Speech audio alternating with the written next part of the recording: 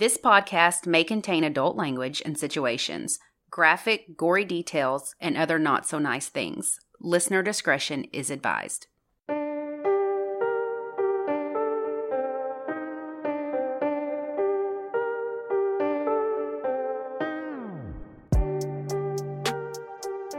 I'm Ashley. And I'm Lacey, and this is United States of Murder.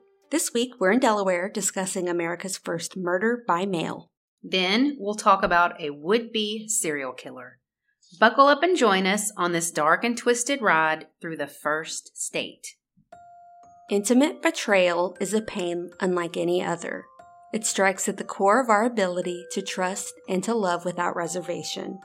A betrayal can be psychologically traumatizing, and studies have shown that psychological traumas have the capacity to affect brain functioning even long after the event occurs.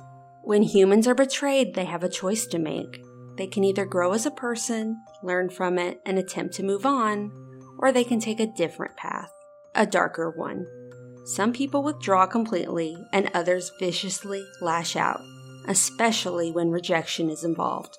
As written by William Congreve, heaven has no rage like love to hatred turned, nor hell a fury like a woman scorned. I'm going to take you back today to the late 1800s and tell you about one of the most infamous murders in Dover's history, which also happens to be the first murder in the country to be committed using the U.S. mail. Using the mail? Mm-hmm. Using the postal service. Cordelia Botkin was born in Polk County, Missouri, which is just north of Springfield, in 1854. She ended up moving to San Francisco in California, of course. This is where she met and married her husband named Welcome Botkin. His first name was Welcome, and they had one son together. One day in 1895, 41-year-old Cordelia was sitting on a bench in Golden State Park when she noticed a man who broke down on his bicycle. This man was a big flirt and used this opportunity to strike up a conversation with Cordelia while he was fixing his bike. He had a flat, his chain came off.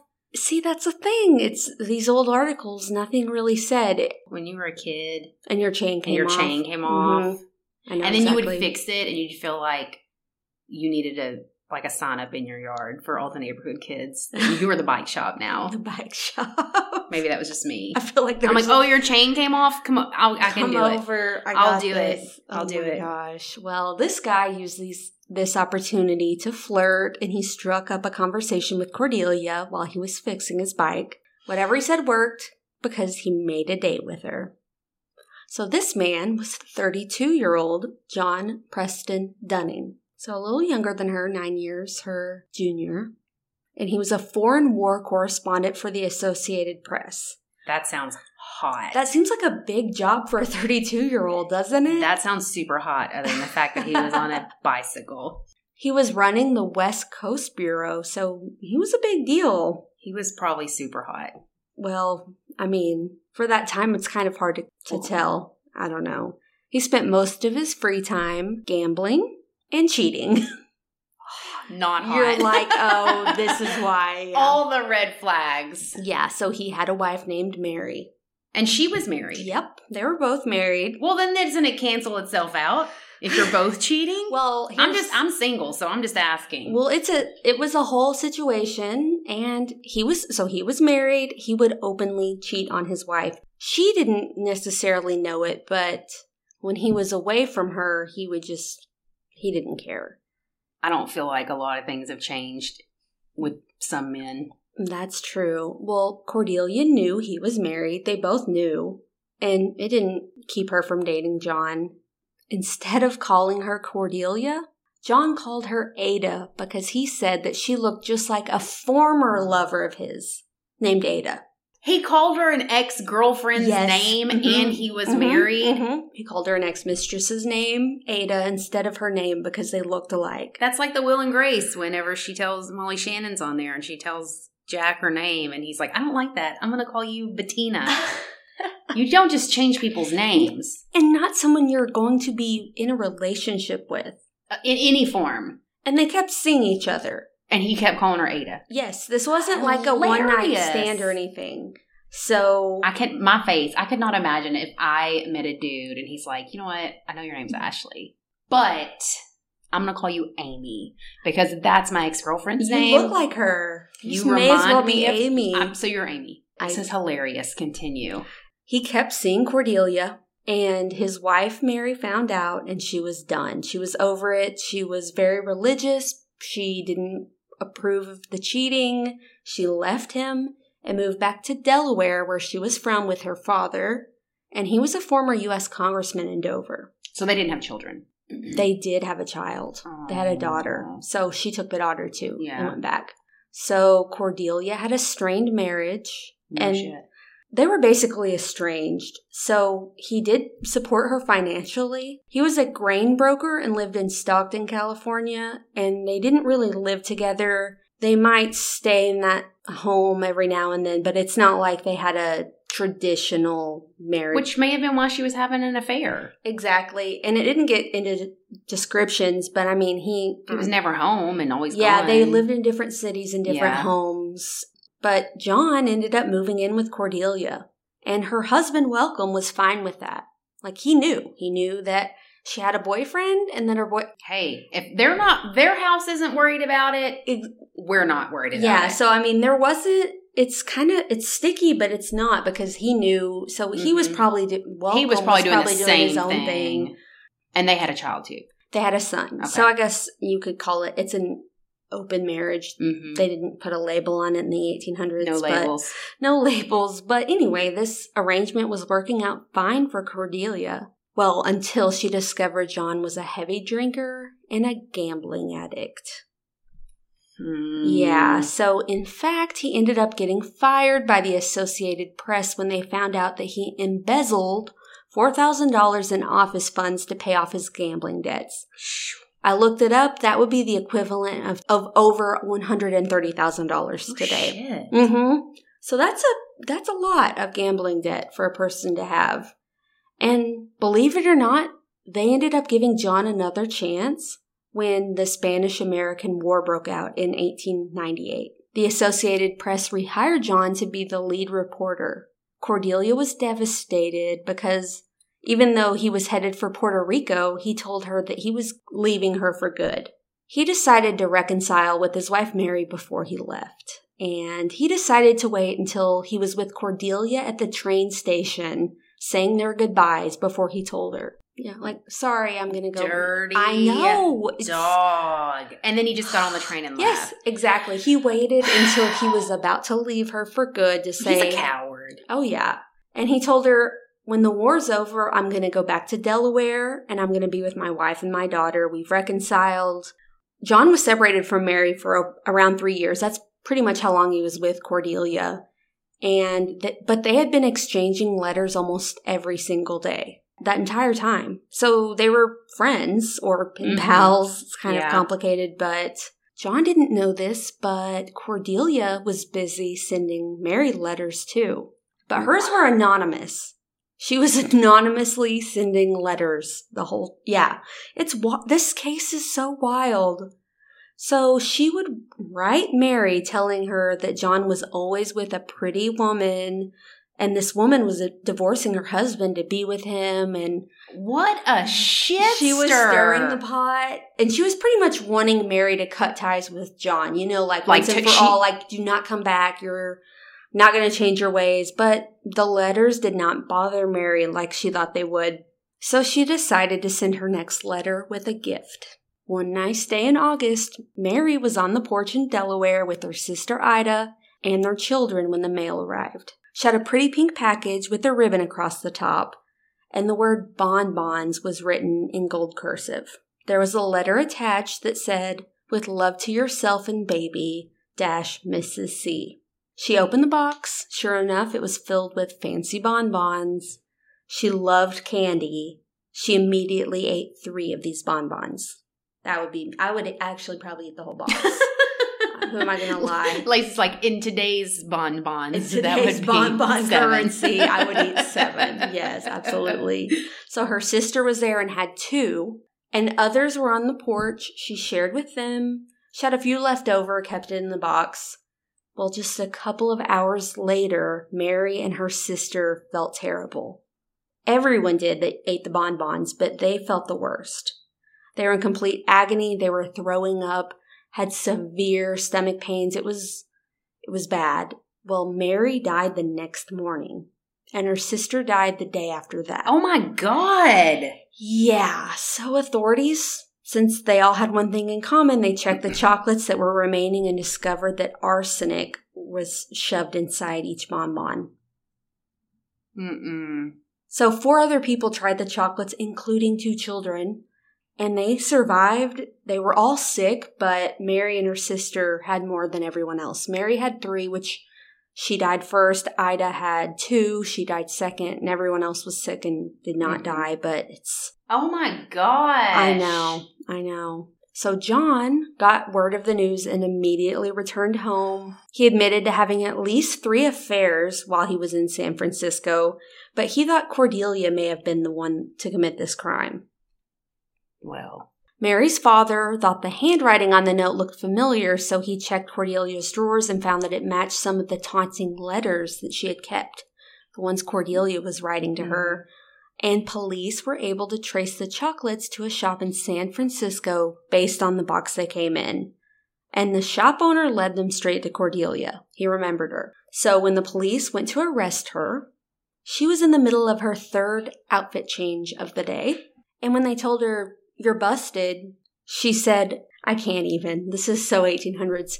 The chagrin is past. The horror is over. I have suffered all the humiliation. I'm ready." And then she sunk into the couch.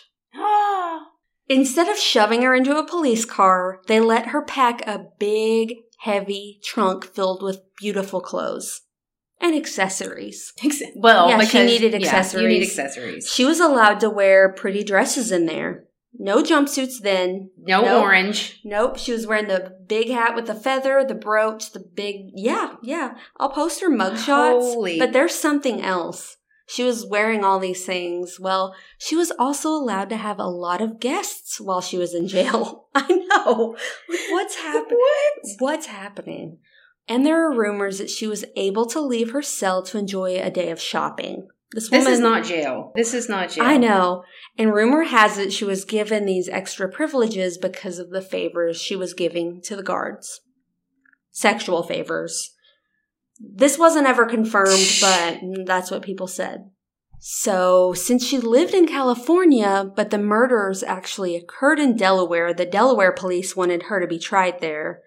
But her lawyers successfully argued that since she's never been in Delaware, never stepped foot in the state, she should stay in California.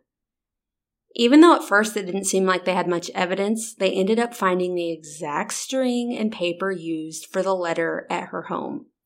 And they found the seal of the candy box there. She got rid of that, trying to disguise the box, but she didn't completely throw it away. Turns out the summer after John left her, she went to the Owl drugstore and purchased 2 ounces of powdered arsenic. On July 31st in 1989, she bought a box of chocolates from the Market Street candy store in San Francisco. She asked the clerk to pack them in a plain box and leave enough room for a present. Next, she went to a store called the City of Paris and bought a handkerchief. I don't know why she did that, but anyway. After inserting the poison inside the bonbons, she packaged it all up neatly, mailed it to Mary. And she signed the note as being from Mrs. C because once John had mentioned that Mary had a friend in San Francisco named Mrs. Corbally. And he had also mentioned in passing that Mary loved chocolates. So she was keeping track of all this. Cordelia, of course, did not put a mailing or a return address when she mailed the package. And it took just 5 days to arrive to Dover, Delaware. I mean, San Francisco to Dover, Delaware in 5 days. That's faster than it is now. Yeah, I was going to say that's faster. What's going on? On December 30th, 1898, Judge Cook found Cordelia Botkin guilty of 2 counts of murder in the first degree. On February 4th, he handed her a life sentence. She appealed and was granted a retrial in 1904. Didn't make a difference. She was sentenced to life in prison. She was sent to prison in San Francisco, But in 1906, there was an earthquake, so she was transferred to San Quentin State Prison.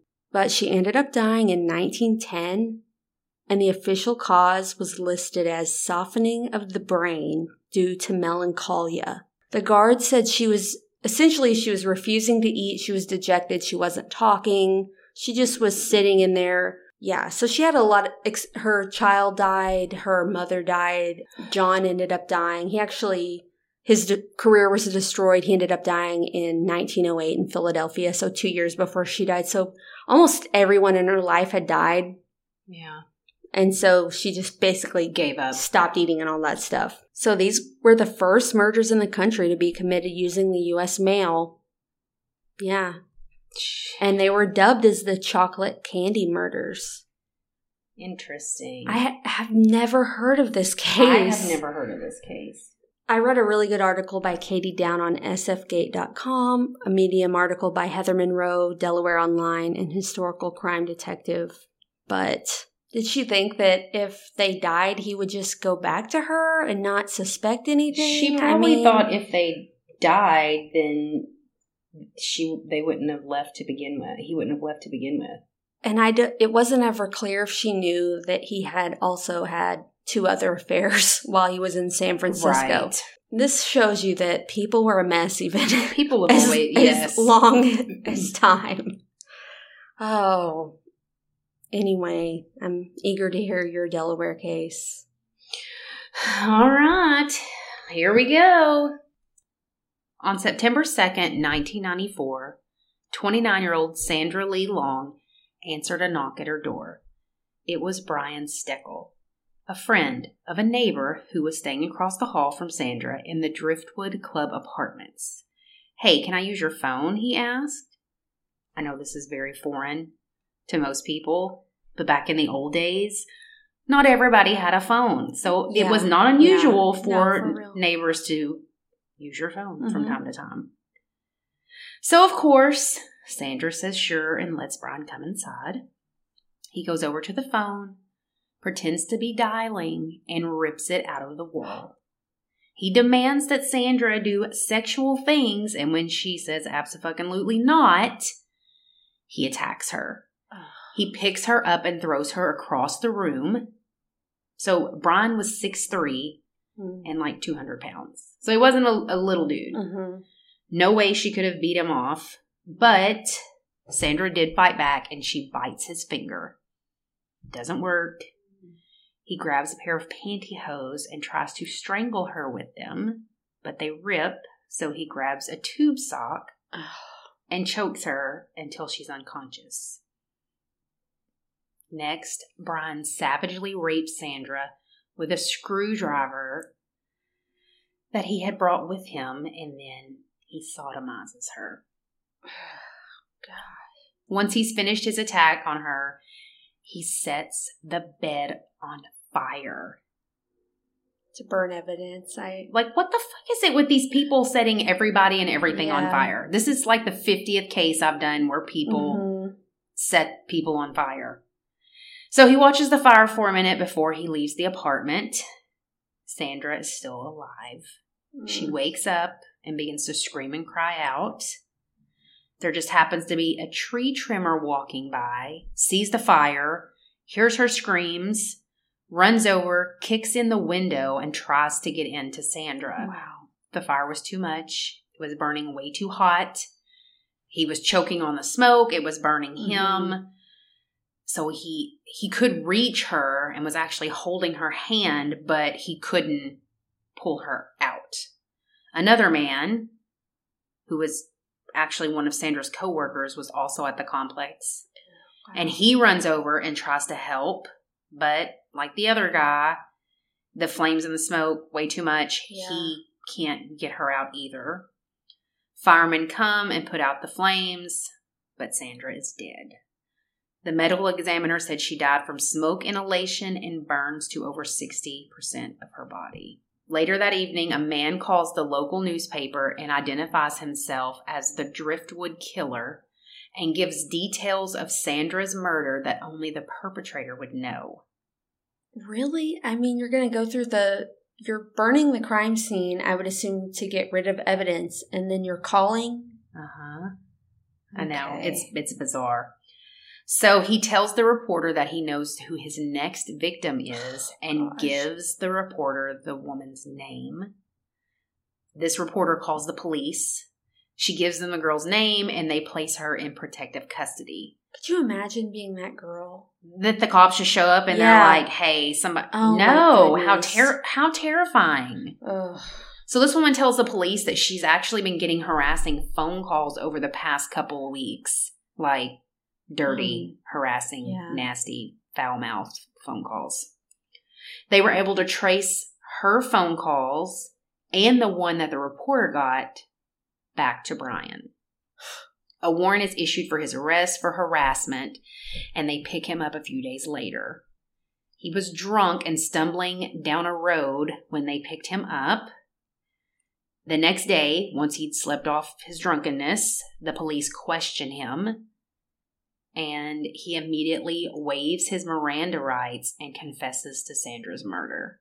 First of all, dummy, don't waive your Miranda rights, because it will come back and bite you in the ass. No matter what. Like, there's no way to go back from that. Once you say, Brian also confesses. Brian says, and I quote, "I took her fucking life, man. She didn't deserve to die.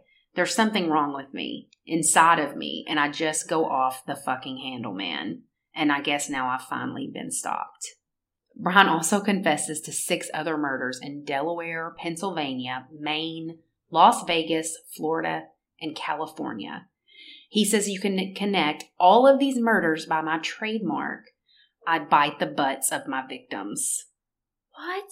He said, I'm an animal. I like hurting people, and if you let me go, I'll go out there and do it again. In your face. He seems like there's no way he could have committed 6 murders. He would later backtrack and say that he just didn't. Seems so... He said he would claim he was drunk whenever they interrogated him, and he. Oh my gosh. Yeah. Brian was bullied as a child. Not that that's an excuse. No. But he was bullied relentlessly for his red hair, and it made him mean. That's what he says. Being bullied because he had red hair. Okay. Made him mean. Okay. Wow. So investigators were able to determine he was lying about 5 of the murders he claimed to commit. They were able to determine that he was lying about 5 of these murders that he claimed he committed, but one of them, in 1994, Brian's 44-year-old neighbor went missing from her home and her body has never been found. Brian confessed to raping and killing her. So, listen to this. This is insane. So this neighbor that I'm talking about, she was married. Her husband gets up to take a shower that morning before work, and he gets out of the shower and comes back in the bedroom, and she's gone. She's just gone. Mm-hmm. That's weird. And no one's ever seen her since that day. What? And they're assuming she was murdered because she's just disappeared. Like she got raptured. It's leftovers. It's like, first of all, how long were you in the shower, sir? Men take forever to get ready. We've established that. But you didn't hear anything? Nothing. He didn't hear anything. So, and Brian says that he raped and murdered her. He confessed to it. But I'm like, you went into this house with this couple and took her while her husband's in the shower? See, it's hard to ever believe anything they say. You never know. And then it's almost like... Because it's possible. It's possible, but then it's also like, did the husband do it? You were in the shower. Gosh. This man came into your house and kidnapped your whole wife. And her body's never been found? Nope. Wow. Okay. So, Brian's DNA was found on Sandra's door, on the pantyhose, the lighter used to start the fire, and the screwdriver he assaulted her with. And all of those things were found where Brian said he had hid them. A forensic dentist was called in and matched Sandra's dental records to the bite mark on Brian's finger. He was charged with 3 counts of first-degree murder, 1 count of intentional murder, and 1 count of felony murder. The men that attempted to save Sandra also testified at the trial. Brian seemed to enjoy the whole thing, like the trial. He liked the attention. He would threaten and spit on everybody around him. First of all, I'd be spitting if on somebody your back. spit on me, that is the grossest, rudest thing I feel like you could do to anybody. I'm surprised people weren't fighting him back. Just to spit on... Oh, no. Yeah. I'm going to whoop your ass. Yeah. Don't you ever spit on me. So he was found guilty of all charges and is sentenced to death. And when they read that, he just smiles. Wow. So during his time in prison, waiting on death row, he mails a copy of Sandra's autopsy report to her mother, along with a note saying, "Read it and weep. She's gone forever. Don't cry over burned flesh." The fuck is wrong with you? Okay, first of all, though, don't they examine the mail before prisoners get it and receive it? I thought they did that. I mean, probably for like contraband and drugs, but I don't think they read letters. I don't know. But yeah, I mean, like, he had access to all of the information if he wanted to look at his own case. Like, he's got access to all that legally. Wow. But yeah, wrote that note and mailed her autopsy report to her mother. That's just that's low. So he continues to appeal his case, and it's rejected over and over again. Oh, yeah. On November the 4th, 2005, Brian releases his final statement saying that he is sorry. And he isn't the same that he was before. He's changed. So shortly before midnight, he is led into the chamber, strapped to the gurney, and prepped for lethal injection. He tells his cousin to tell his 12-year-old daughter no excuses. He has a child? He has a child, a 12-year-old. Ugh. So the machine starts to click, but he is still awake. The paralytic drugs that they gave him did not kick in. He makes several remarks to the witnesses. For instance, "Wow, I didn't know it would take this long." Then he begins to convulse as the drugs finally begin to work. And at 12:21, he is pronounced dead. And there's like a whole lawsuit against the prison because they say that paralytic drug not working made he was conscious, and he felt that extreme pain of his heart stopping from the lethal injection drugs that they give him. Well, they're saying they fucked up, basically. And the prison's response is, no, we did that on purpose because we wanted to give him more time with his family. No, you didn't. Your stuff messed up. I thought the paralytic drug just paralyzed them and they could feel everything terrible and then... No. You're not... No. They're given, different... I don't know exactly what they're given, but they're given different drugs to basically put them to sleep before they're put to death. Mm-hmm. To alleviate the pain, the panic, to all that. I mean, you just can't... I watched an episode of John Oliver not that long ago about the lethal injection thing. I forgot all of it, but I mean, I know it's not as cut and dry as it seems. No, it's not, and I feel like this is also a very touchy subject to people. I have never, thank God, lost anyone in a horrific way, such as a murder or a rape, or you know what I mean. I've never had anything like that happen to anyone that I'm close to, and I'm quite sure these people are like, I want them to suffer, I want them to feel everything, which is understandable. They did that to your loved one, so, but legally, we can't be animals and make someone suffer. They have to go about it a humane way. You know what I'm saying? Yeah. So. Well, and then, as we know, not everyone that gets sentenced to death actually is guilty. Right. So you have to think people that have been executed, some of those people were innocent. Completely innocent. 100%. 100%. So, yeah, I'm that way where I can't speak for anyone that has a family member that was murdered. Me either. I can't even imagine. And if it were my sister that this happened to, I may be like, good. Yeah, it's hard to put yourself in that perspective, really. But from a legal point, they have to. I mean, they have to be able to do it in a humane way. Mm-hmm. We're not strapping people to the electric chair anymore. We're not hanging people. Oh my gosh. We're not. You know what I'm saying? Like, we're not doing that. Anyways, awful. Yeah. So that's my case. Wow. A screwdriver. And then you set her on fire?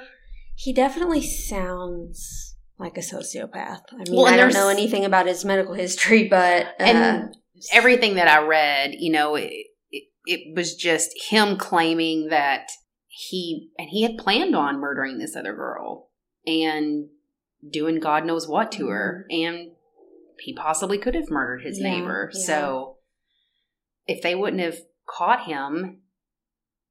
Mm-hmm. He could have been... Yeah, he could have been a serial killer. Wow. But he's not a very good criminal because as soon as they arrested him and were like, hey, did you make these phone calls? He's like, all right, you got me. I'm going to murder that girl. I mean... Yeah, that's why when you're like, and he said he killed... Gary Ridgway wasn't the smartest person either, but he got killed several... I mean, I don't know. It's sometimes you're just shocked at how long they can get away with something. But this guy, I don't know. Well, Delaware. Who knew? Delaware. Who knew have you Delaware? Been to Delaware? I have not. Have you? Mm-hmm. And? It took about 5 minutes. To get through the whole state? No. But it was, I can't remember where we were going somewhere north and paid some tolls. We got some, I can't remember the brewery there. Dogfish Head? Is that it? I don't know. Oh, crap. I don't drink beer. Some brewery was important to Samuel to try. I'm Googling this real fast because now I have to know. Dogfish Head. Yes! It's located in Milton, Delaware. That's where you went? I can't remember if we stopped somewhere and picked it up or we probably went to the brewery because you can get Dogfish Head here. I don't know. Very cool. I digress. But yes, I've been through Delaware. So where are we next week? We haven't decided yet. Oklahoma. Okay, that's a good one. It's right beside us. Back. I can't believe we haven't covered Oklahoma. I know, yet, and it's right here. It borders us. Yeah.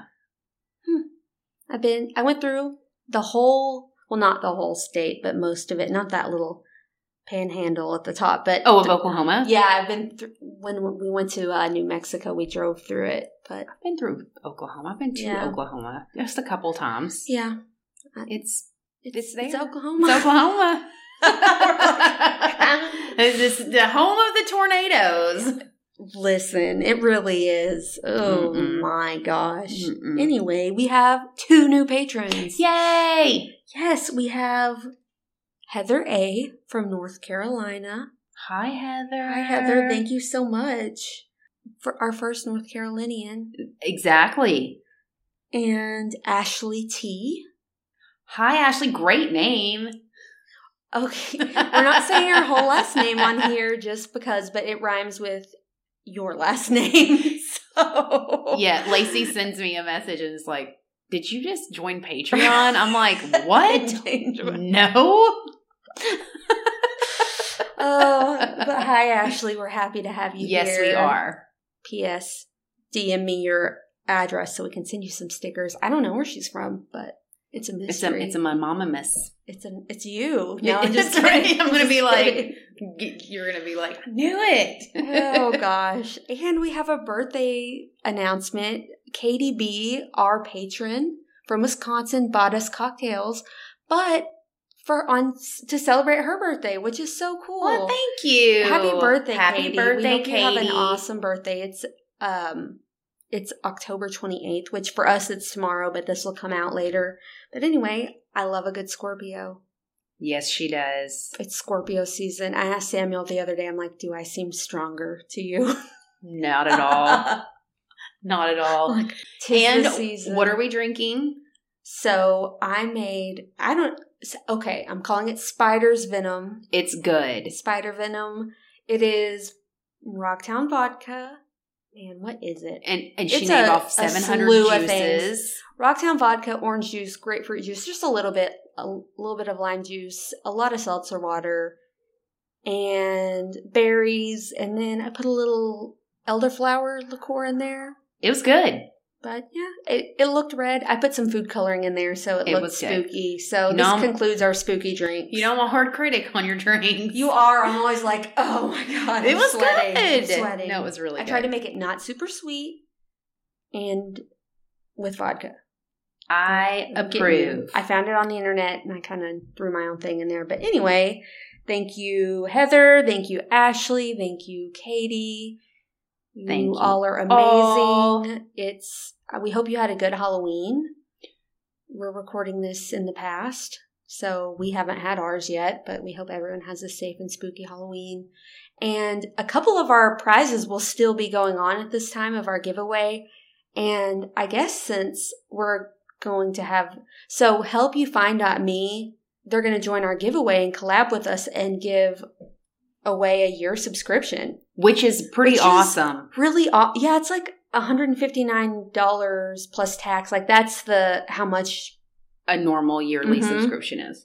And I mean, it's really neat. You put all your info. If you're going on an overseas trip, you can have someone back home that kind of knows where you're going.